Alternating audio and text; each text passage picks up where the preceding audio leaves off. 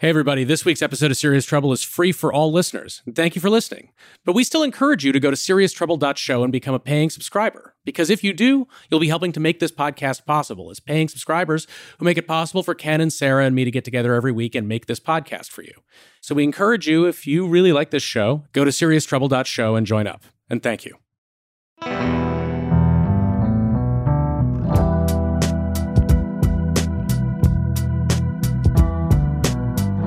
Hi, it's Ken White. And it's Josh Barrow, and this is Serious Trouble. Ken, I want to actually start this week with the January 6th prosecutions, not the big Jack Smith prosecution of Donald Trump for the events that led up to January 6th, but the prosecutions actually relating to the Capitol riot itself, because we've been getting a number of really big sentences in those cases. This sort of started the first sentences, the first pleas that we saw in these cases a couple of years ago now, were fairly low-level offenders, people who walked in and paraded around the Capitol. Some of them got very short sentences or even non-custodial sentences. Now we've gone through and we've got sentences for some of the people who were really involved in planning, orchestrating, inciting this riot. And some of these sentences are really quite long, including 22 years for Enrique Tarrio, who had been the leader of the Proud Boys. He wasn't even present on the day of January 6th, but he'd been involved in planning and orchestrating this attack, and he's going to prison for quite a long time. He is. We are seeing this. You're right that before we had been seeing sentences of anywhere from a few months to a few years for a lot of people. The longest sentences we'd been seeing were in the 8 to 10 year range for people who actually engaged in real violence and assaulted police officers or other people like that. But there have been a lot of commentary about why aren't there longer sentences? Well, we're seeing the answer here. First of all, these were people who were charged with more serious crimes like seditious conspiracy.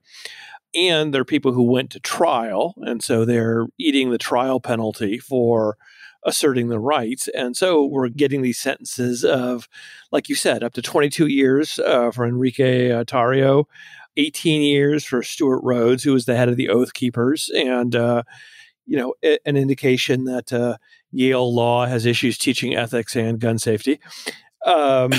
Joseph Biggs, 17 years from the Proud Boys.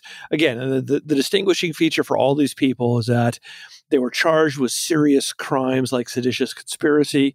They had significant planning and organizing roles in directing other people to come and use violence and engage in the invasion, and they all went to trial and denied responsibility. And in many cases, they continued to make statements denying responsibility and claiming that they were in the right even after they were on trial, which is not the way to endear yourself to a judge and get any sort of credit for acceptance.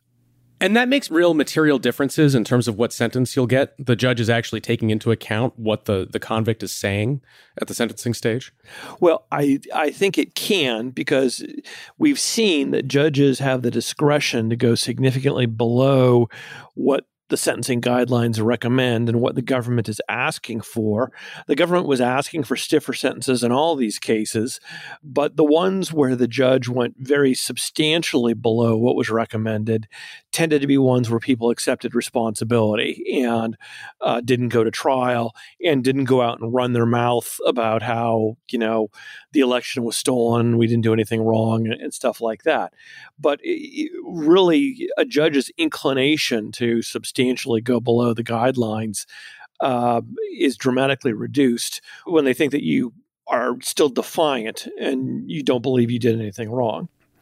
A number of these sentences were below the guidelines, even though they are quite long. And there was another one. Dominic Pizzola actually was acquitted of seditious conspiracies, one of the Proud Boys who'd been charged with that. But he was convicted of various other serious crimes. Prosecutors had sought a 20-year sentence for him. The judge in his case ended up sentencing him to only 10 years. And part of the explanation the judge gave for that was that the enhancements that were applying to the sentence that the government was seeking that would have implied this very long sentence, that he thought those sentences were intended for acts that caused caused or sought to cause mass loss of life. That basically these are enhancements that were created for terrorism, and that while the actions on January 6th were very serious criminal conduct, it wasn't an effort to, say, blow up the Capitol building and kill thousands of people. And that his view was that really that was what those sort of enhancements were intended for. And so as I look at that, I see in the coverage that you have judges in these cases, even these very serious cases, making this particular choice to depart downward from what the guidelines would be for sentences. On the other hand, these sentences are quite long. I mean, it's sort of remarkable to me to look at someone who gets 20 years or even 10 years in prison and say they were given a light sentence because they didn't even get more than that. Well, yeah, Americans, I think, have this tendency to love these big, splashy numbers and to think, everyone should be getting life plus cancer.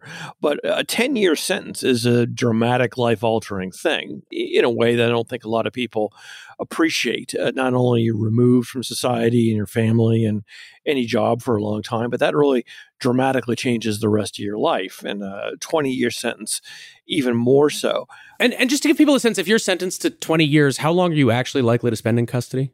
Well, the baseline is you're going to do 85%, but there have been some more recent changes to various credits you can get depending on what your background is. So for someone like Enrique Tarrio, who had a criminal history, he might not have as many options available to him to shorten his sentence, but they are increasingly offering more opportunities to shorten your time actually served by completing programs and doing things in prison. But should I still sort of assume, at least half of that sentence?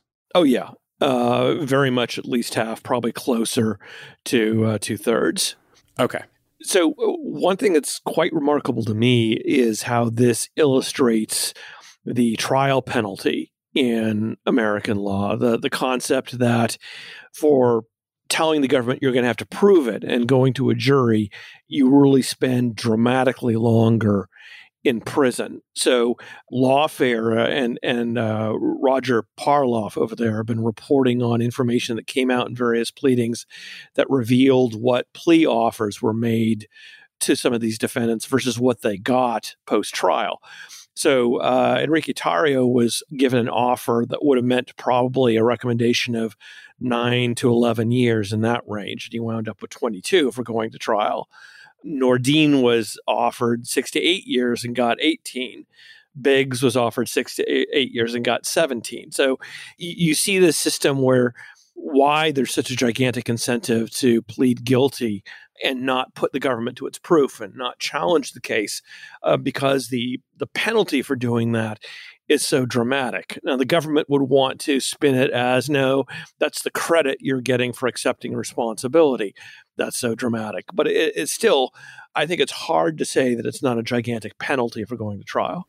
What would be the alternative to that system? I mean, why? I don't know why anyone would take a plea deal if the sentence that you were likely to get for pleading is similar to the one that you would get if you were convicted at trial. Now, I realize if you're paying for your own legal defense, then one reason to do it would be that it would be really expensive to go to trial.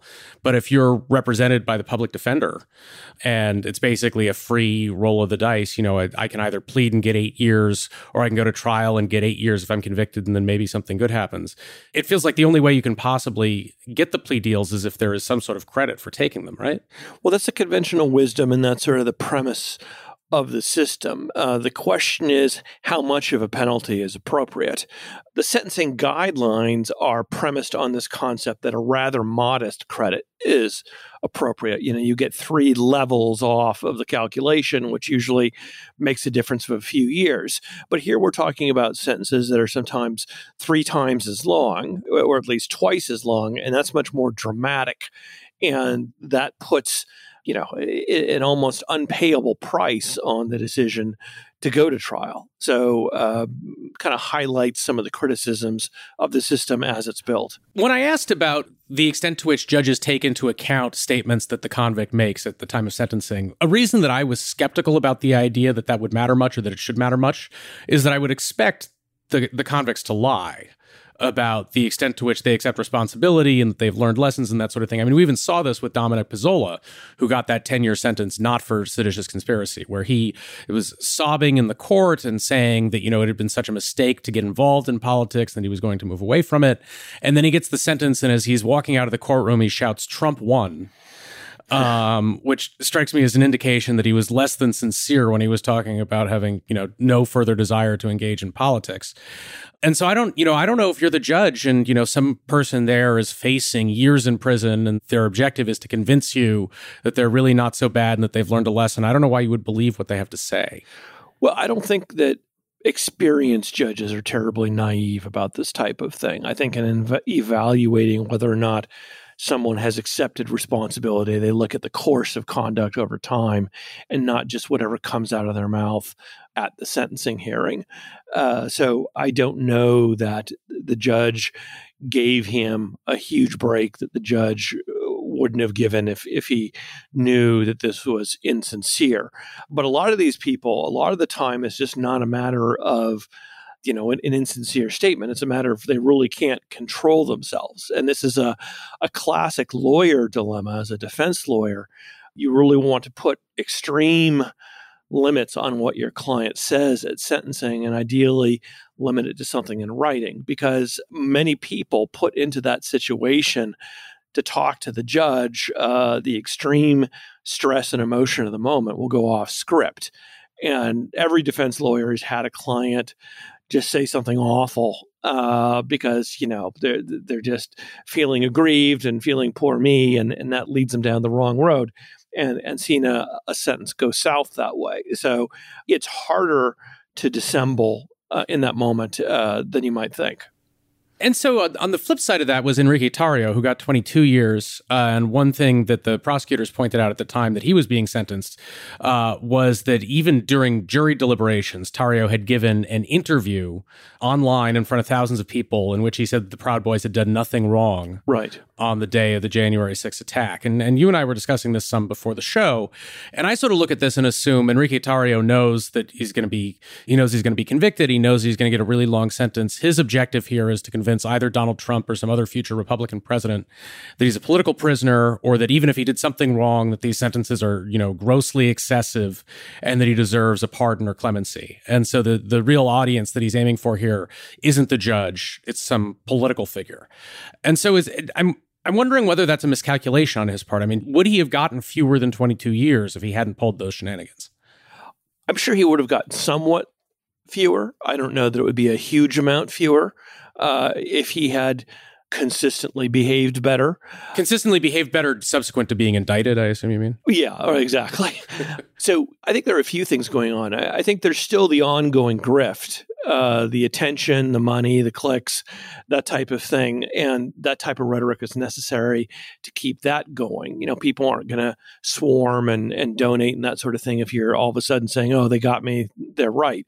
But also I think you're right that it is a miscalculation to be counting on a pardon from Trump or anyone else. Trump has been somewhat unreliable in pardoning people, and he was certainly urged to do big blanket pardons of the January 6 people before he left office. He didn't. And I think that counting on him to do this when there's nothing particularly in it for him is kind of a long shot. Well, I mean, it's not a matter of counting on him, right? It's a matter of hoping that he will. They don't have a lot of great options. They don't. So maybe he's doing that, but I don't really know that the rhetoric he's using is going to make the difference in whether or not Trump pardons him. So I think that's going to be a matter of whim for Trump.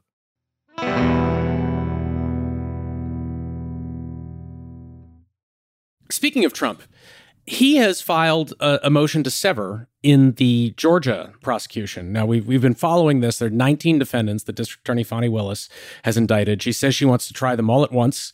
She was before Judge Scott McAfee this week, or one of her attorneys was before Scott McAfee this week, saying that they believe that they can try all of them in 4 months.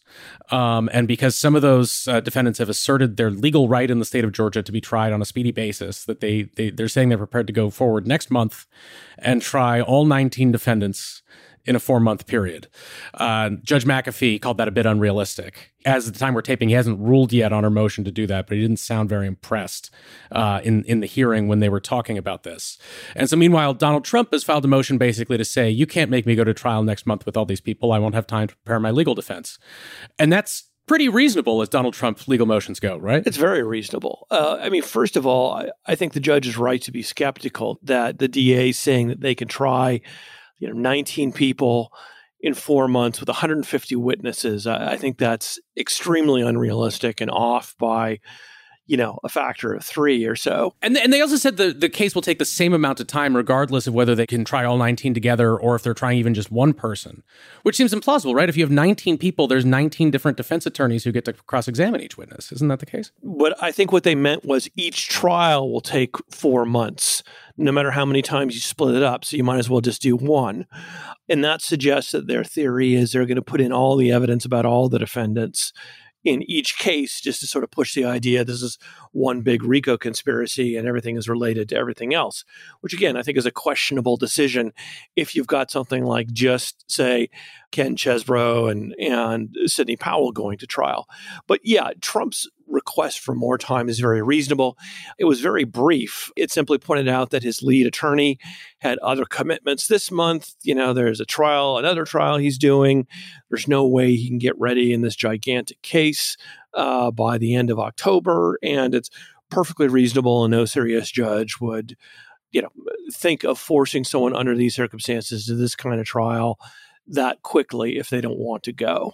And he also, Trump's attorneys pointed to a motion that Fani Willis had filed, because when you say Ken Chesebro and Sidney Powell, these are the two defendants of the 19 defendants who have requested their speedy trial. And in Georgia, you are entitled to a very quick trial under a very old law. This goes back a couple hundred years. This has been on the books in Georgia. I was hearing Andrew Fleischman, who we had on our show a few weeks ago, talking about the history of this and how Georgia has been unusual in this strong speedy trial right for a very long time.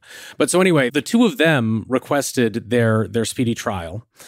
And the district attorney didn't like that because it was going to screw up her effort to bring all 19 of them to trial at once. So she filed this motion with Judge McAfee basically saying, well, I would like it if you would clarify, if you would tell the defendants that all these bad things are going to happen if they demand a speedy trial, that they won't be able to get certain discovery, and that, they will be required to make discovery available to us on a timeline that is probably impractical for them to even do, and all these sorts of things, all these ways they'll be disadvantaged by a speedy trial. And so Trump turns right around and says, well, these people, for whatever reason, asserted their right to a speedy trial. And here's DA Fani Willis saying how unfavorable a speedy trial is. So it's unfair to force me to have one that I don't want.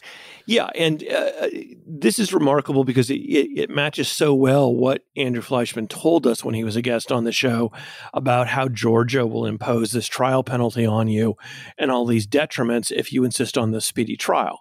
Remember that Fani Willis had previously filed a somewhat whiny motion to the judge saying, what do you mean you're going to try Ken Chesebro on his own? You haven't done the right analysis to do that. We ask you to clarify what you mean, Judge, which is how a DA says you're wrong, do what I want instead. And then they file this whiny thing, which is basically, well, we don't want these people to have a speedy trial, so please tell them about all these terrible trial penalties that people have to put up with and the diminution of their rights if they insist on a speedy trial. Based on that, the judge responded somewhat sternly, saying, actually, I run my own docket. I have my own deadlines that I will impose, thank you, and was not impressed. The judge is showing some amount of spine against the DA here, which is unusual and good. The other thing, of course, Josh, that's going on is that Ken Chesebro and Sidney Powell don't want to be tried together. Yeah, so they both want a speedy trial. They both want a separate speedy trial. And, partly it's that the things they're accused of doing are not even that closely interrelated. A lot of what Sidney Powell was up to had to do with this breach of voting machines down in Coffee County. Ken Chesebro is supposed to have been closely involved in the elector scheme. And then also, Sidney Powell is a crazy and unappealing person. Right. In general, you want to be separated from a really unpleasant co-defendant. For what? Because it looks bad in front of the jury, or because it's going to be complicated to try the case while they're sitting there? I assume it's also less expensive to do a case one-on-one because it's shorter. It is. You don't want to be associated with someone crazy. I think we should call this trial cheese and crackers. Yeah, so they both move. But generally, prosecutors have fairly broad discretion to connect different defendants together in a case. And so, Josh, you were asking, well, why, if these two didn't do anything that's part of the same subpart of the conspiracy, why could you try them together? But the standard under Georgia law for severing them is different. The questions are, whether it creates confusion about the law and the evidence, whether it creates a danger that evidence is admissible against one and not the other, that the jury's going to think about despite instructions, and whether they have antagonistic defenses. In other words, they're pointing the finger at each other. And the judge found, well, you guys don't meet any of those categories. It's kind of weird that you're together, but that doesn't make it severable. Yeah, in fact, having lots of unrelated conduct probably makes it easier to meet those tests, right? Somewhat, but the question is evidence going to come in that's harmful to the other defendants? Right. And so the thought is here, you're going to be talking about two completely separate schemes. So you would say two different spokes on the wheel is the way you use in conspiracy talk. But it's not necessarily prejudicial to each other. So the judge seems inclined for now to keep them together. And so is that really going to go to trial next month? My theory is that to some extent, Chesebro and Powell are playing chicken here. And playing chicken with the DA. Exactly. And that at some point they will back off and decide to accept a later date. That's a dangerous game. You might do it because you think the DA won't be ready. But DAs, their competitive advantage compared to federal prosecutors is they're sort of always ready. They're always ready to sort of roll out of bed and wander into court with a file they haven't looked at before and throw a case on. That's what they do all day. They don't do a lot of preparation, and they're used to sort of doing it on the fly. So it's a big risk to sort of assume that they're not going to be ready like that. They were probably ready when they indicted. And they don't stand on a lot of ceremony, as opposed to, the feds who want to practice everything 10 times and, be perfectly prepared and that type of thing. But isn't the other possible version of the game of chicken they're playing that they might hope, especially Chesebro might hope, that the DA will simply drop some or all of the charges that have been brought here? Because the DA is clearly upset about these games with the calendar. And the DA is probably going to lose on that motion from Donald Trump. I think you expect Donald Trump will be granted the right to a separate later trial on a more reasonable schedule? Oh, I think almost definitely. And so if you put Ken and Sidney on trial right away, you have to preview a lot of the evidence that you're going to use later in the Trump trial, which the DA might not want to do. And depending on how important she views these two as having been in the scheme and how important a priority she thinks it is to prosecute them, one thing that she could do to clean up this mess is to dismiss some of the charges against them.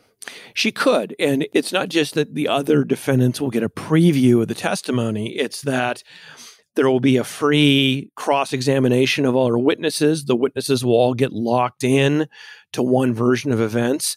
As a lawyer, generally, you don't want your witnesses testifying multiple times because every time little discrepancies creep in, they get locked into a particular story that they tell a little differently the next time, and so on and so forth. So you don't want those witnesses testifying multiple times.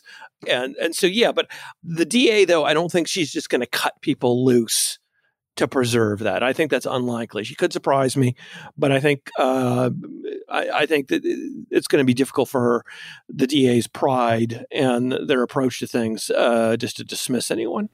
I do think we're sort of seeing, though, when Jack Smith's indictment for the post-election activities came down, one of the questions had been, why aren't the unindicted co-conspirators indicted? Will they be indicted soon?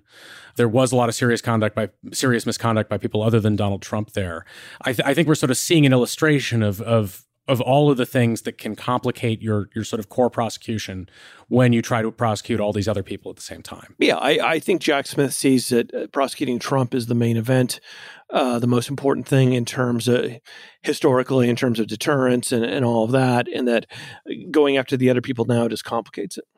One area that I think is a problem that is going to be less problematic for Fani Willis has to do with one of these defendants who was a fake elector who has sought to remove his case to federal court on the grounds that he was a federal official because he was a purported elector or because he was acting at the direction in some indirect manner Donald Trump. And so basically she's in federal court saying he's not a federal official. The removal is for federal officials, that they can have a right to be tried in federal court in certain circumstances. Just because you pretend to be an elector, and just because you did something in coordination with a presidential campaign that had lost an election, right, that doesn't make you a federal official. I think she has the stronger argument there, too, that, you can't, if you dress up like an FBI agent and commit crimes, that doesn't mean you get to remove to federal court on the grounds that you're an FBI agent. So I would be surprised if that particular fake elector successfully removes to federal court on this.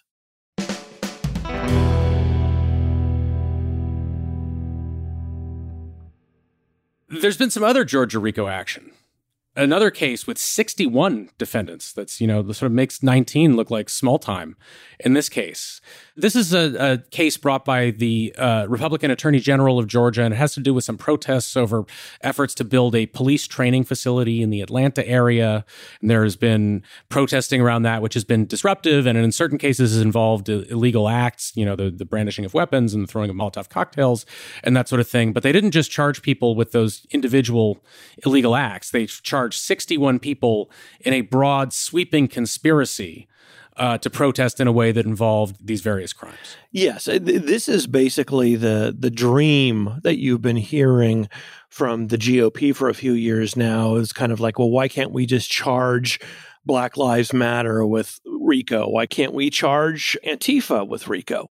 This is kind of like an example of what something like that would look like. They're mad at this particular protest movement. The protest movement has included some people who have committed distinct crimes, arson, vandalism, assault, and so on. But they're treating it as a whole, and they're sort of treating the entire protest movement as inherently illegitimate, and as if everyone involved is deliberately involved in the criminal aspects. So the indictment, which is extremely long, even for a 61-person case, has a deep dive into, this is what anarchy is, and this is what mutual support is, and sort of this dry governmental description of all these elements of protest culture. And then basically suggesting that everything done by this broader movement is meant to promote and advance these illegal acts. So you have things like, people getting reimbursed for expenses relating to, having supplies and food at protests charged with money laundering, and the reimbursements treated as overt acts. There was a shooting where an officer shot someone, and it's open to dispute whether or not the officer was defending himself or whether there was a friendly fire incident or what it was. But some people have been calling him a murderer. And so they have charged people on the theory that distributing flyers identifying the officer and calling him a murderer are overt acts in furtherance of this conspiracy. So it's kind of a somewhat chilling example of how Georgia's tendency to use RICO extremely aggressively, their special version of RICO, could be used for political purposes, because this is basically, criminalizing and treating as mob action an entire protest movement. I saw a guest on MSNBC suggesting that the Republican Attorney General in Georgia was doing this in part to discredit the Fulton County RICO prosecution of Donald Trump and his associates, basically that this was to make it look like, RICO is simply a political tool. I don't really think that's the way anyone thinks. First of all, they've been going very aggressively and looking for ways to charge these protesters for a long time. And there have been rumblings of them finding a way to go after them well before Trump was indicted on RICO. Second of all, you know how well we all compartmentalize in looking at the American criminal justice system. So, you have progressives who normally would be appalled by how the system works, cheering it when it's Trump who's getting charged with RICO. So I don't really know that would possibly change the way people think about anything. We're able to be appalled by the system and then cheer when it goes after someone we don't like. We do that all the time. And some of the criticisms that I've seen of this indictment really echo criticisms that I've seen of the Trump indictment, particularly this focus on the idea that many of the overt acts cited in both of these indictments are not only not illegal, in some cases they're constitutionally protected First Amendment activity. And that's, the certain, statements that were made in various fora are overt acts in furtherance of the conspiracy that is charged in the Donald Trump case. And so, as you're describing this, being sort of, a vast overreach in terms of, that you had some underlying crimes here, but then RICO causes you to reach into all these places that you shouldn't reach into. Is that also a fair way to characterize the Trump prosecution? Yes, but you have to kind of explain what that means. And the response is the same whether it's the Trump prosecution or this prosecution. So with a RICO conspiracy, like with any conspiracy, the crime is the agreement. The crime is entering into an agreement to commit various crimes, okay? Overt acts are not themselves crimes. They are simply indications. Here's some things that were done as steps towards moving forward this criminal agreement. And ironically, the concept of having overt acts started out as a way to protect from government overreach. So the idea was we don't want to criminalize a bunch of idiots sitting around drunk, coming up with an idea and then, never doing anything about it, or, regretting it the next morning in the light of day. We only want to go after conspiracies when someone has started to take steps to put a criminal plan into fruition. And so that was the idea. Now, overt acts are used much more by prosecutors as a way to tell the story, to illustrate things, and to sort of tie each defendant into the case somehow narratively. And the result of that is you see a lot of stuff get listed that seems to be, not a crime and in fact protected. And it can be. That does not, it's not illegal to charge someone and name an overt act that is itself legal and even protected. Because again, it's the agreement and the act that you're talking about is only evidence that the agreement has moved forward. And so I guess then the key distinction between these two cases, am I right to characterize it this way, that if you had charged the Trump case in a less creative way, that focused more on the individual criminal acts that were conducted there, and, I guess you'd still have some conspiracy charges, presumably, they just wouldn't be RICO charges, you would still reach the core bad acts there that the government is concerned about, which is to say the effort to steal the election. And you still would have been able to indict Donald Trump for serious crimes along with some of his close associates.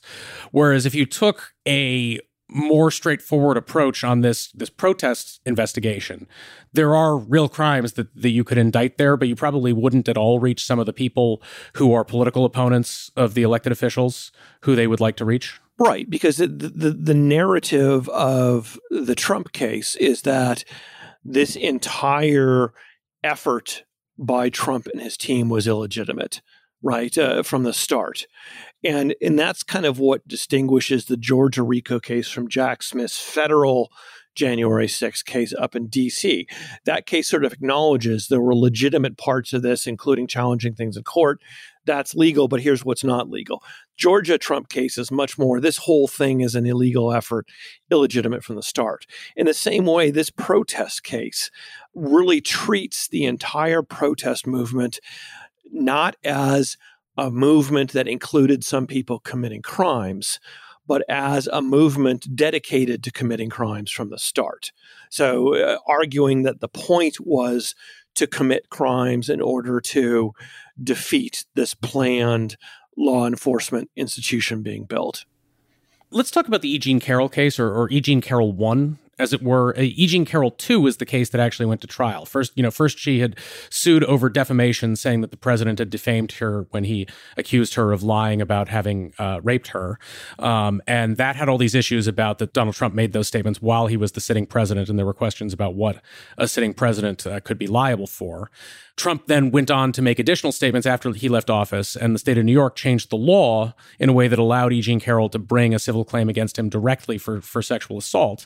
And so those matters went forward to trial. She won a judgment, quite millions of dollars in a judgment against Donald Trump. But then Carroll won the case that involved the statements while he was president. That case is still kicking around, and it's moving toward actually going to trial, that Donald Trump actually can be tried, can be held liable for the statements that he made while he was president, in addition to the ones he made afterwards. afterward. And so then there was a question before Judge Lewis Kaplan about, do they even need a trial on the facts? Or because the statements that he made in office are substantially similar to the ones he made after office for which he was held liable, can the court just hold, well, you were liable there, so you're liable also here, and we can move straight forward to figuring out exactly how damaging your statements were and what sort of money damages there should be. And Judge Kaplan said yes, that they're going to go ahead and basically declare him having to have been defeated without trying him on the facts again. Right. So there were dueling motions here. There was a summary judgment motion by Eugene Carroll saying I shouldn't have to prove liability again because I've already proved it. And there was a motion by Trump saying that anything she gets in this case should be discounted by what she already got in the Carroll 2 case. And what the judge said is he's applied the doctrine of what's called issue preclusion. That's sort of the notion that when something has already been proved in another case, you don't have to reprove it. It can be binding on a party who was part of that case. And so here the judge found, well, the key issue is, was he lying when he said very similar statements? The statements were to the effect of, she's lying, I did not sexually assault her.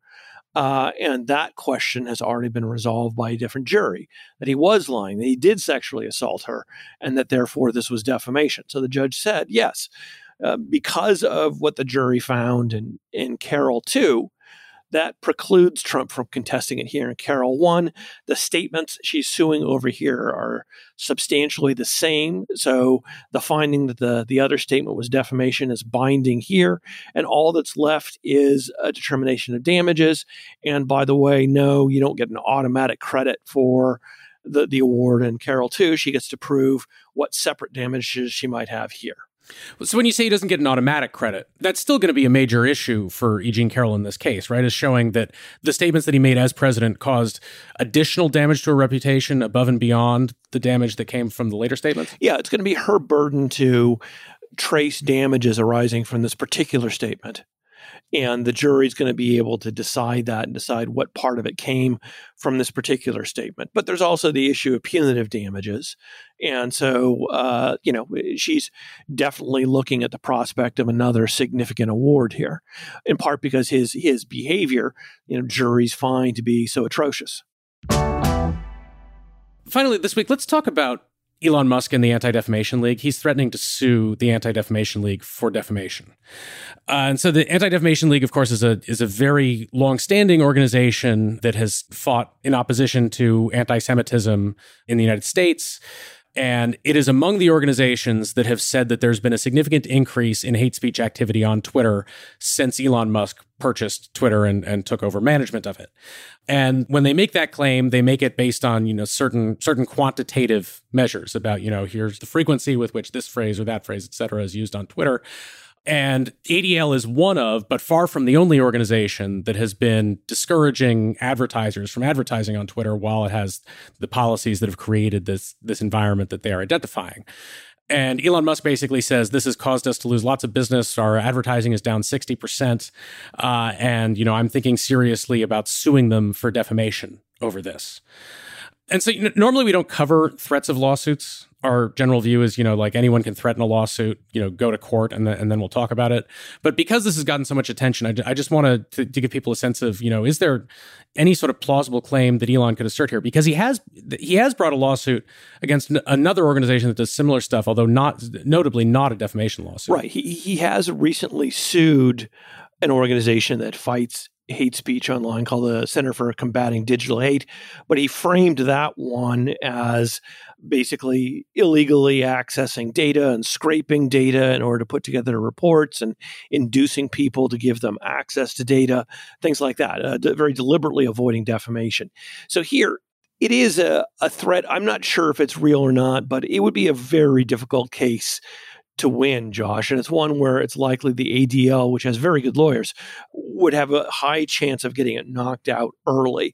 So traditionally, it's very difficult to sue people for saying that you're a bigot, for saying that you're racist or anti-Semitic, because those terms are so often bound up in opinion, in interpretation of events, and interpretation of your words, and things like that. So Elon Musk would have to really be able to identify specific things the ADL said that were factually false, not just arguable interpretations of events.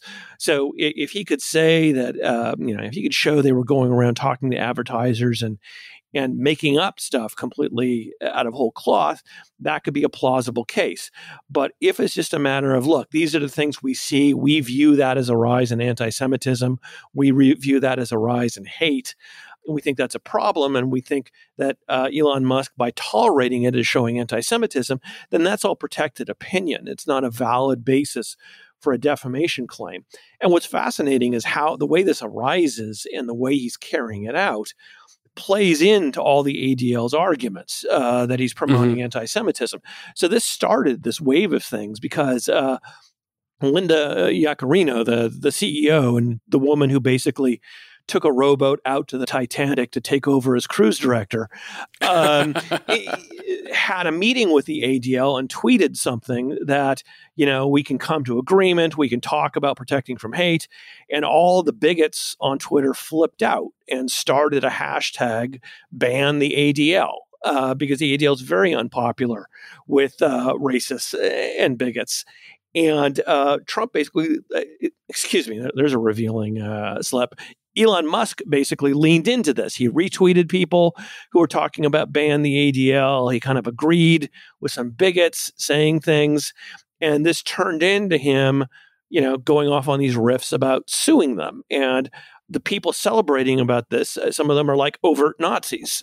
So, and his narrative that even though the ADL was part of a coalition of dozens of groups that were expressing concern about hate, saying that it's the ADL that is costing us all this money is a classic, the Jews are behind everything. They run everything. There's this conspiracy by the Jews, classic anti-Semitic trope. So it's going to be a really rough case, I think, for him to show that they are saying something that is not a protected opinion. And all the surrounding circumstances are basically going to demonstrate to any court why that opinion is perfectly plausible. Finally, this week, let's talk about Hunter Biden. His plea deal has fallen apart, and there was a filing from federal prosecutors suggesting that they would bring charges in the gun case against him by the end of this month.